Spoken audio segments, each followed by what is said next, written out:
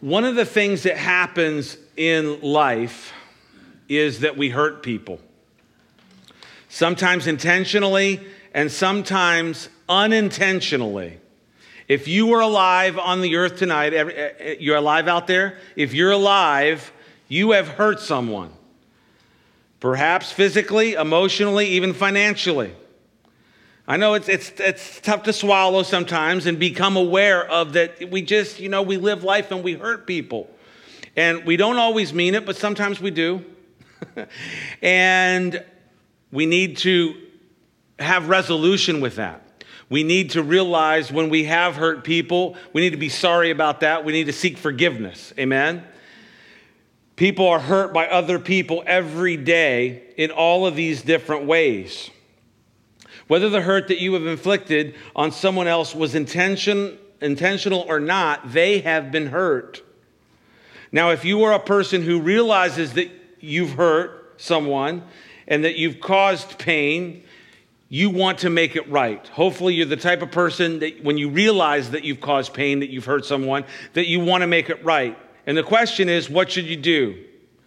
You want to be forgiven. You want to be forgiven. You want there to be a reconciliation in that relationship. You want to get things patched up. You want things to be made right. But how? Sometimes things are tough. Sometimes, depending upon the relationship, depending upon the person that it is involving, that can be very difficult. Tonight's chapter will give us insight into what to do in those situations. Jacob is journeying back to the land of Canaan, and he knows that he's going to meet up with his brother Esau at some point. He was told by this double encampment of angels. Remember the dispatchment of angels that was sent out, and they came back to him and they said, Esau, your brother, is coming, and he's coming with 400 men. And of course, this put a tremendous fear into the heart of Jacob because he knew that he had wronged his brother Esau that 20 years earlier.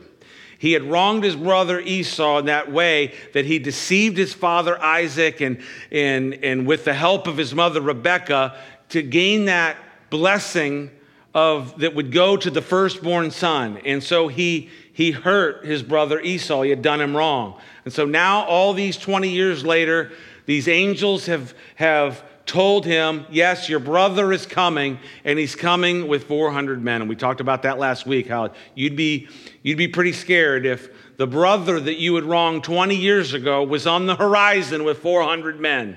It's a situation that you need some wisdom in. And maybe your situation where you've hurt someone is not quite that bad. It's not quite a situation where now you're being confronted with 400 men, but it could be something close. And you feel the pressure of it. You feel that situation and needing to deal with it.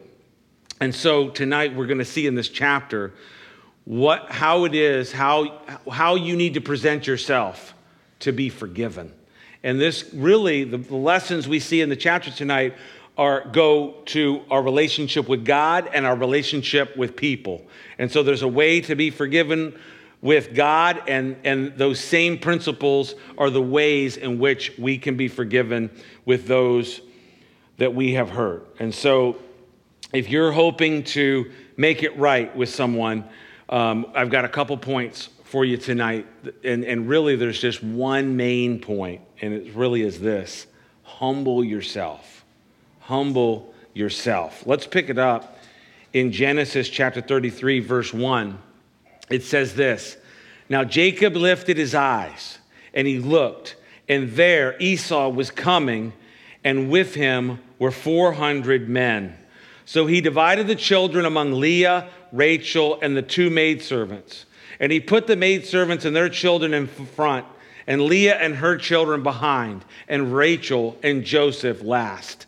And then he crossed over before them, and he bowed himself to the ground 7 times until he came near to his brother.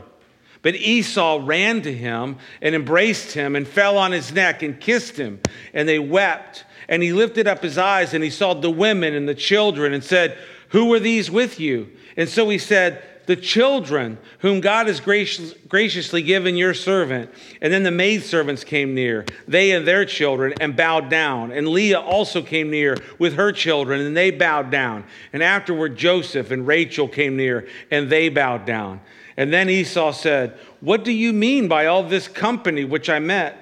And he said, these are to find favor in the sight of my Lord. But Esau said, I have enough, my brother. Keep what you have for yourself. And Jacob said, no, please. If I have found favor in your sight, then receive my present from my hand, inasmuch as I have seen your face, as though I have seen the face of God, and you were pleased with me. Please take my blessing that is brought to you, because God has dealt graciously with me, and because I have enough. So he urged him, and he took it. Then Esau said, let us take our journey, let us go, and I will go before you. But Jacob said to him, my Lord knows that the children are weak, and the flocks and herds which are nursing are with me. And if the men should drive them hard one day, all the flock will die. Please let my Lord go on ahead of his servant, and I will lead on slowly at a pace which the livestock that go before me and the children are able to endure until I come to my Lord in Seir. And Esau said, now let me leave with you some of the people who are with me. But he said, what need is there? Let me find favor in the sight of my Lord. So Esau returned that day on his way to Seir, and Jacob journeyed to Succoth, built himself a house, and made booths for his livestock. And therefore the name of that place is called Succoth.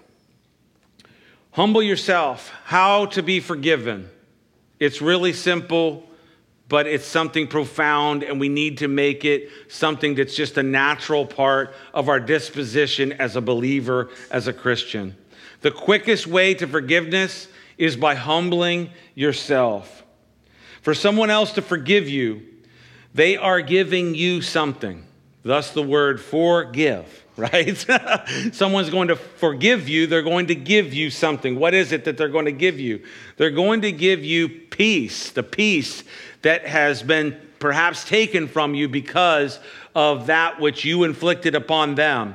And they're going to give you right standing with them. And so to forgive is to give. To forgive is to give someone else that forgiveness that they need, that peace, that right standing. And this is what we receive from God, right? God gives to us. We come to God and we need forgiveness. And where we need to start, where all forgiveness starts, and the best and quickest path to forgiveness is it comes by humbling yourself.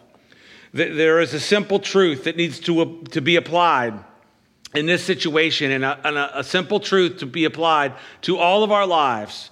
And it is this, and we find it recorded for us in James chapter 4, verse 6, where he says, God opposes the proud, but he gives grace to the humble. Who is it that finds grace? Who is it that finds mercy? Who is it that has forgiveness given to them? It's the person who's humble, the person who's proud. It's that person who's resisted. It's that person who is very hard to really kind of do much of anything for them.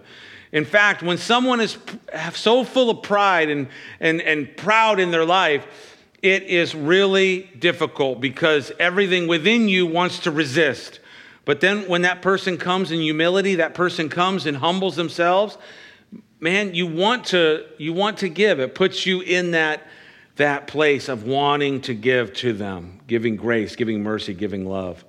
This chapter tells us that Jacob lifted up his eyes and he saw Esau coming, and he divided his children to protect them and to mitigate any disaster. Remember, we talked about last week how he sent these waves of gifts, right? He divided up this livestock and he set them in droves, and he had them kind of, it was like this idea where I'm going to overwhelm my brother with all these presents. I'm going to send all these presents ahead, and maybe this ongoing, conveyor belt of goodies will just soften his heart, and maybe I can find grace in his eyes. Maybe I can find that place to have that place with him again. And so he did all that because perhaps he didn't know the disposition of Esau. Perhaps he was full of vengeance.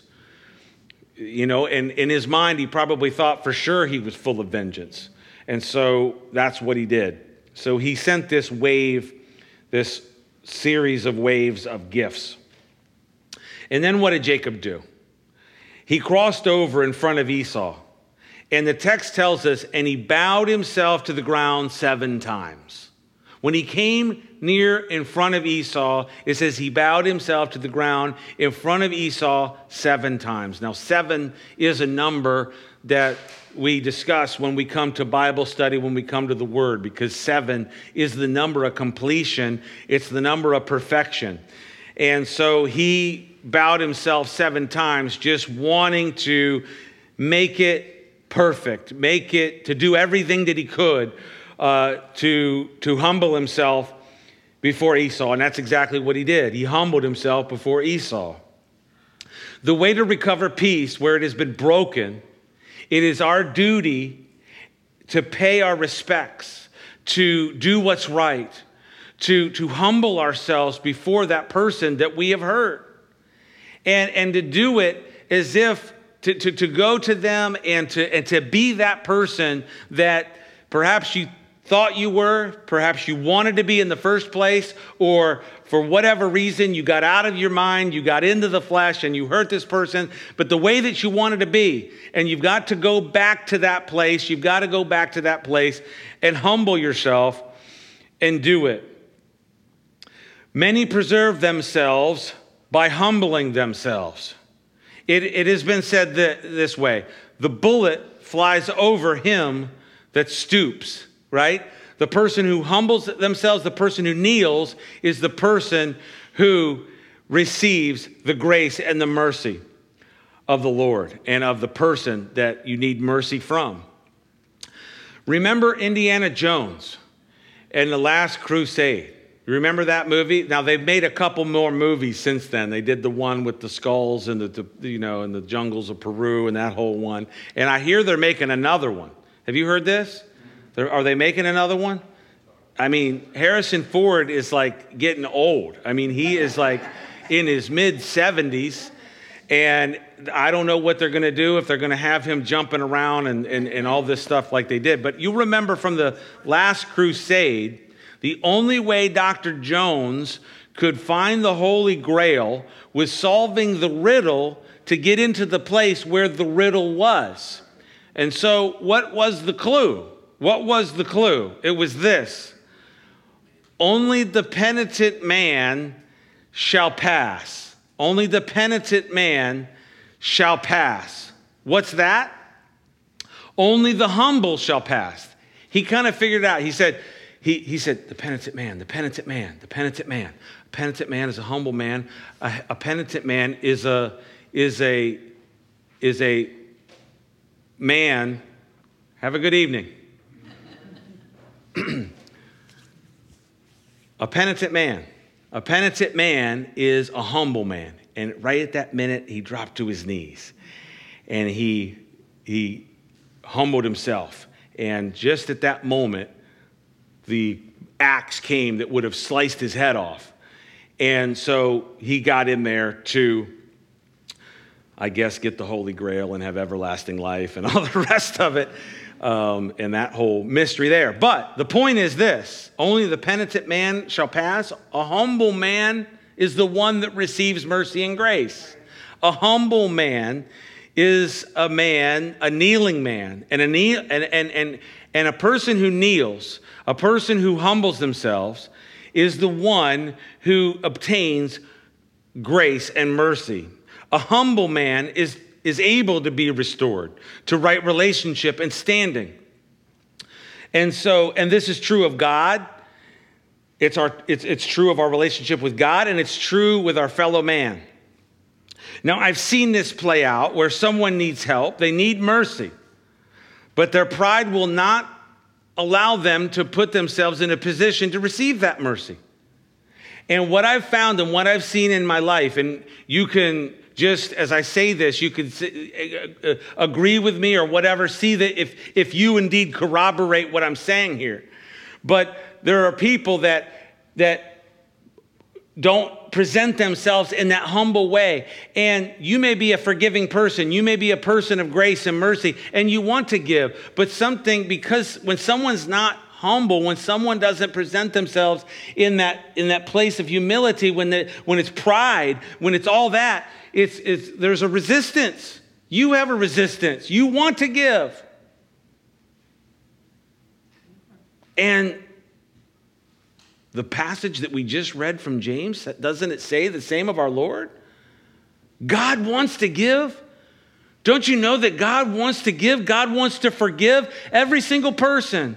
He wants to forgive you your sins. He wants to cleanse you from all unrighteousness. He wants you to be free and clean. He wants to. But it says that God resists the proud. Why? Because they can't find that place. It's the place of receiving mercy and grace and forgiveness. And so God resists the proud.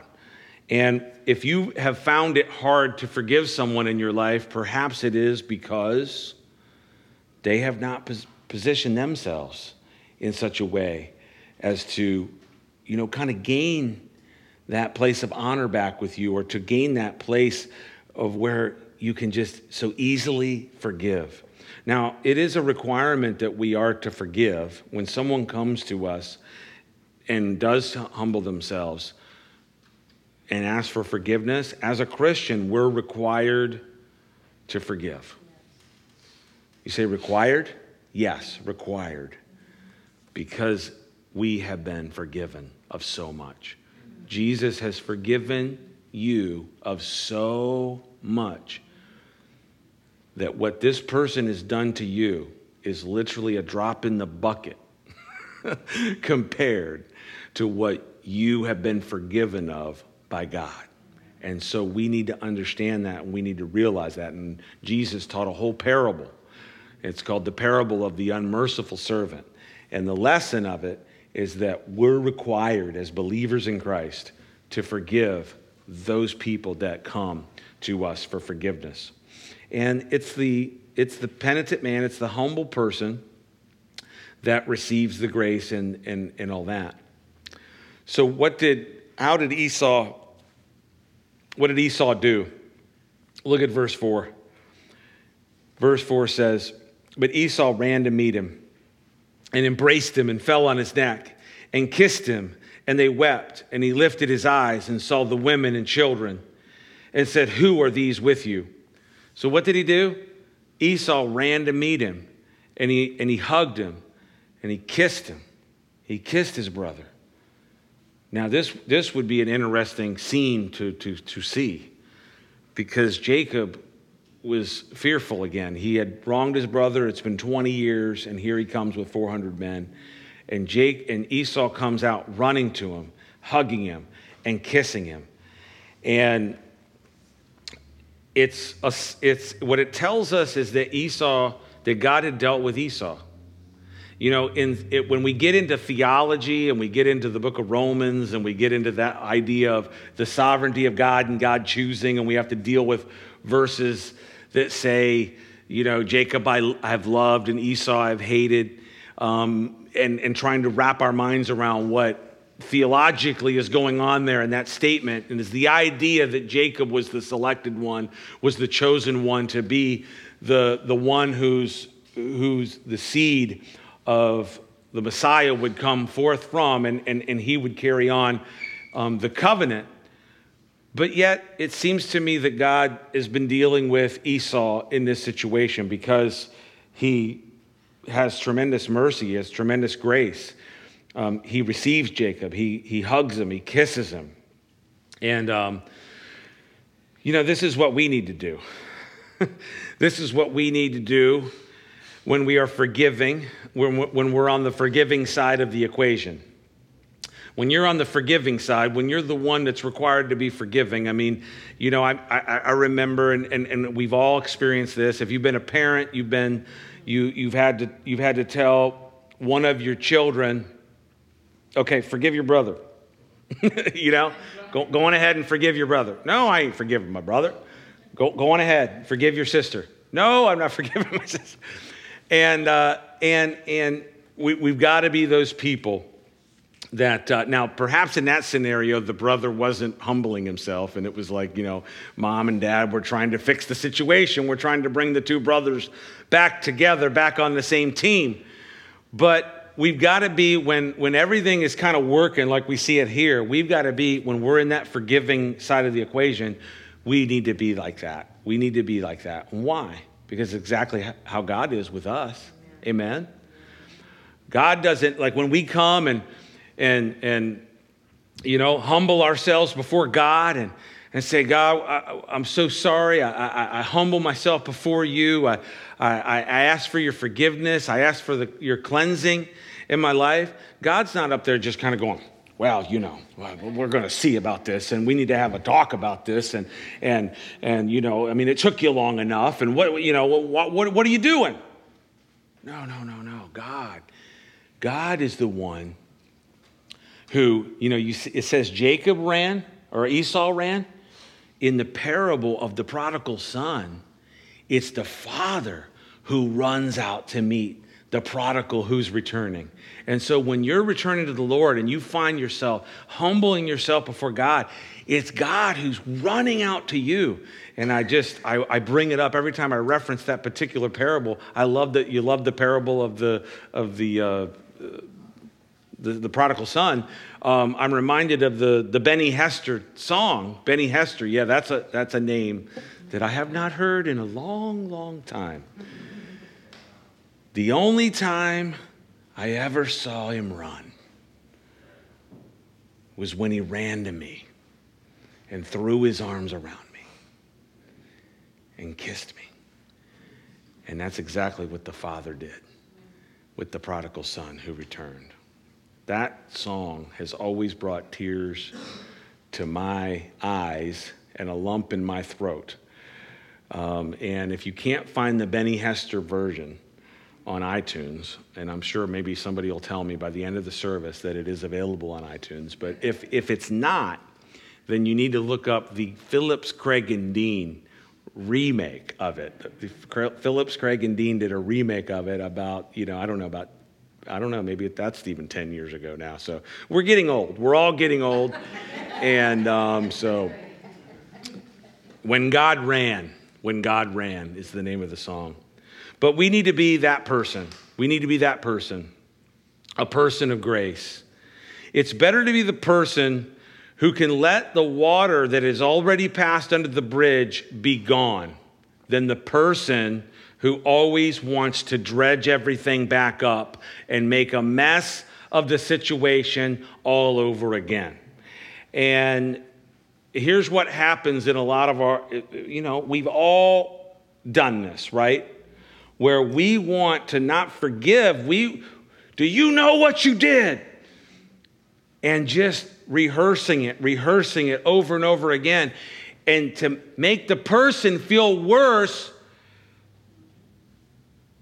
than you felt for what they did, but you're going to make them feel worse because I'm just going to keep telling you how bad it was until you understand. And you know what? I've done that. And it doesn't work. It doesn't work. It doesn't help you reach the desired outcome of peace and forgiveness and wholeness in the relationship. It doesn't help begin to put the relationship back on solid ground and back on the mend. It just doesn't work. If someone's coming to humble themselves before you, just let it be water under the bridge. Forgive them and move on. It doesn't mean, and the good thing, here's the good thing about God. God does the same thing, right? God forgives, and he takes our sin and he casts it away as far as the east is from the west. And no one knows how far that is. As far as the east is from the west, nobody knows how far. It's far, okay? And then, of course, so that's what he does. And, the agape of God, it keeps no record of wrongs, right? Paul says this in 1 Corinthians 13. Love keeps no record of wrongs. It keeps no record of wrongs. It keeps no record of wrongs. Now, we're very good at keeping a record of wrongs. And some of us are very good at keeping a record of wrongs. But God doesn't keep a record of wrongs. And that to me is amazing. Now, it doesn't mean that you don't remember what someone has done to you and then kind of repeatedly put yourself back in the same situation, vulnerable situation with them again. I mean, you still have wisdom and you still think about things, but it's better to be the person who lets the water go under the bridge. Be a person of grace.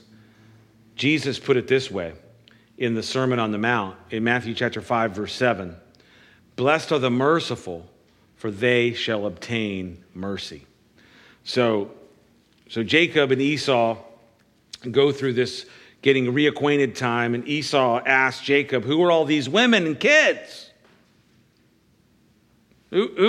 What's going on here? Who are all these women and all these children? And Jacob says, well, this is the fam. This is the fam. I've been busy over the last 20 years. And he says, this is what he says about the family. He said, because God has been good to me. God has been good to me. And this is an important point that we need to know biblically, and it's this, that children are a blessing from God. Children are a blessing from the Lord. And this is what it says in Psalm 127, verse 3. You will be very familiar with this passage. Behold, children are a heritage from the Lord. The fruit of the womb is a reward. And so I think when I came to this part of the chapter and I was kind of going through this, I said, you know what, this is an important point to bring out for our people and bring it out a little bit stronger and not gloss over it so quickly. Because this is what we need to hear in 2018 is that children are a blessing from the Lord. Children are a heritage from the Lord.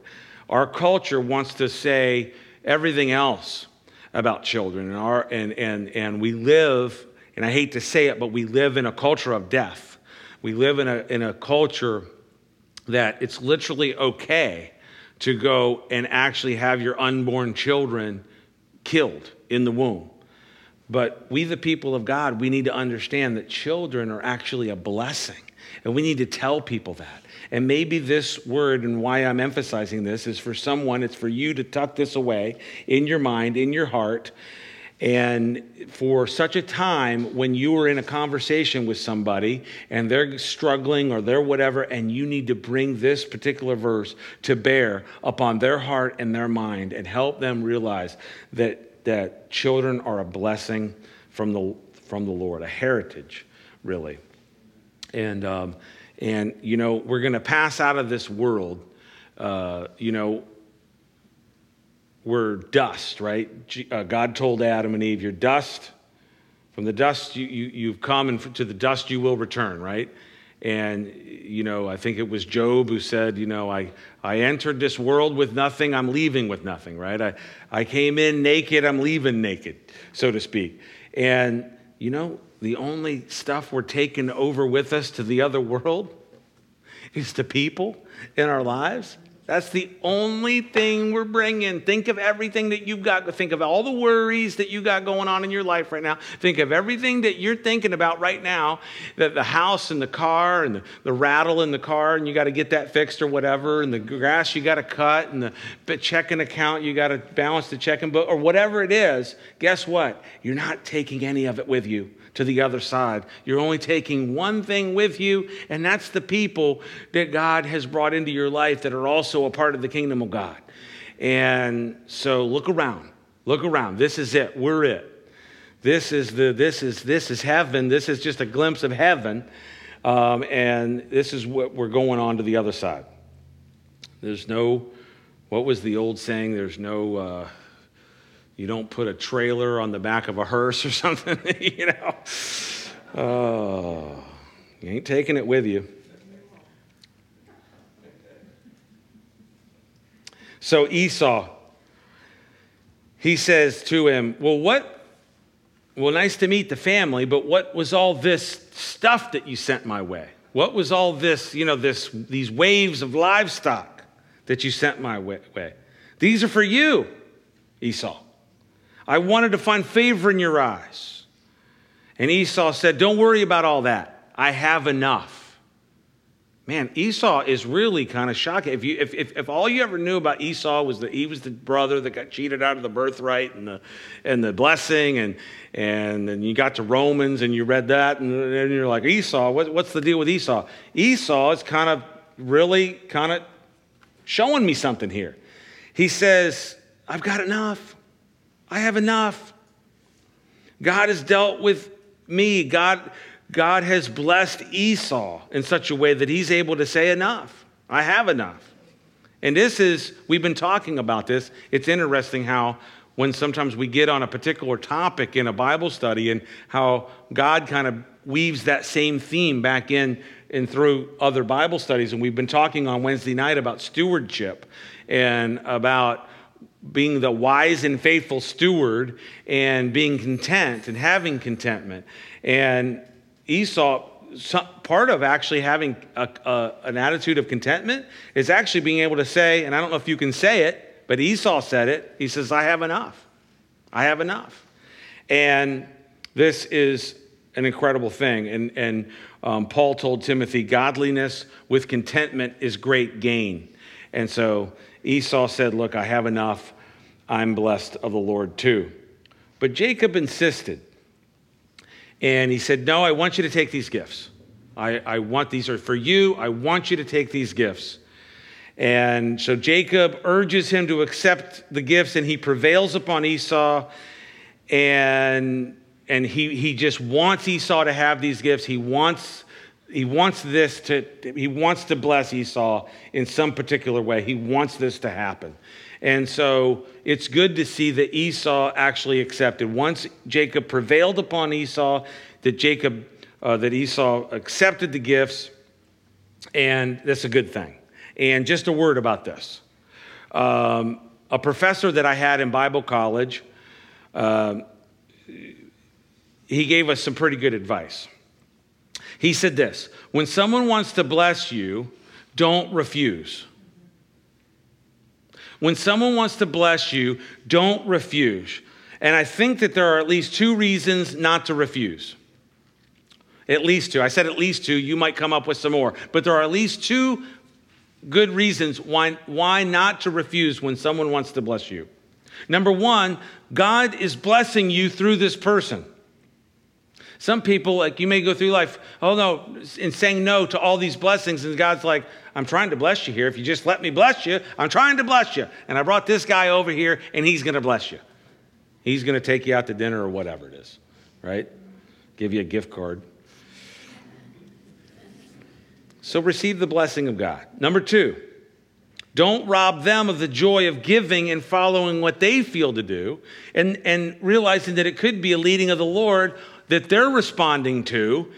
And so don't rob them of them being able to give to you. So don't reject the blessing of God, and don't rob the person who's wanting to bless. And so be blessed. Be blessed. And, if you just, I've seen this go back. Oh, take it. No, you shouldn't have. No, go ahead and take it. No, why'd you do this? You shouldn't have. And then it's this whole thing, and I'm going, come on. Let's just, let's be blessed somehow in this whole situation. So be blessed. Esau tries to persuade Jacob to come to Seir, which is where Esau has settled, and Jacob parts ways. He says, no, the livestock is young, and they're not going to make it, and we just need to part ways. And so Jacob goes on to Canaan, and he enters the promised land, and he enters at a place that would later be called Succoth, and that's because he set up booths. Succoth in the Old Testament is a word that means booths, and later there would actually be the Feast of Booths. But that has to do with the booths the tents that they resided in when they came out and the children of Israel were in the desert for 40 years. But this is the place, Succoth, and this is where Jacob set up a homestead and made booths for his livestock. Now, we want to wrap it up here. with one last little point. After forgiveness is flown, the best way to go from there is to respond in thankfulness. Let's finish up the chapter, go back to the text, and let's pick it up at verse 18. Then Jacob came safely to the city of Shechem, which is in the land of Canaan. And when he came from Paddan Aram, he pitched his tent before the city, and he bought the parcel of land where he had pitched his tent from the children of Hamor, Shechem's father, for 100 pieces of money. And then he erected an altar there and called it El Eloi Israel. So when we have responded, when we've humbled ourselves, when we have been forgiven, the best way to respond is with thankfulness. We need to be thankful. And so what does Jacob do? He comes back into the land of his father, of his grandfather, and he builds an altar. In thankfulness to God, he built an altar to God. And sometimes, it may be just a whisper on your tongue. It may be, the writer of Hebrews says that we give thanks continually. We bring a sacrifice of praise, which is the fruit of our lips, giving thanks, right? So the fruit of our lips is giving thanks to the Lord. The question is the fruit of your lips giving thanks? As a believer, the fruit of your lips needs to be giving thanks. That's the sacrifice of praise that you bring into the house of the Lord. Amen? And we give thanks to the Lord. And sometimes it's more than just fruit of our lips. It's something more substantial. We're really kind of thanking God. And what Jacob does here is he builds an altar. And remember when Israel, or when Abraham came into the land, when he followed the Lord's word to come into the land of Canaan, these places were pagan places. These places were filled with people that worshipped other gods, and they had, their own altars and their own deities and all this that they worshipped. And so they were pagan. And what is interesting here is he dedicated the altar to El Eloi Israel, the God of Israel, right? And remember, he's just coming off of having his name changed from Jacob to Israel. And so he comes back into the land. This is the very first thing. He comes back into the land, and what does he do? He makes an altar to El Eloi Israel, God, the God of Israel. Who's that? Well, as we read the rest of the Bible, we find out that Israel is the people of God, right? But right now, it's him. He was Jacob. He was Jacob, but now he's Israel. And he comes back in and he says, God, the God of Israel. And that's the type of thankfulness, that's the type of perspective that we need to have. God, the God of Charles.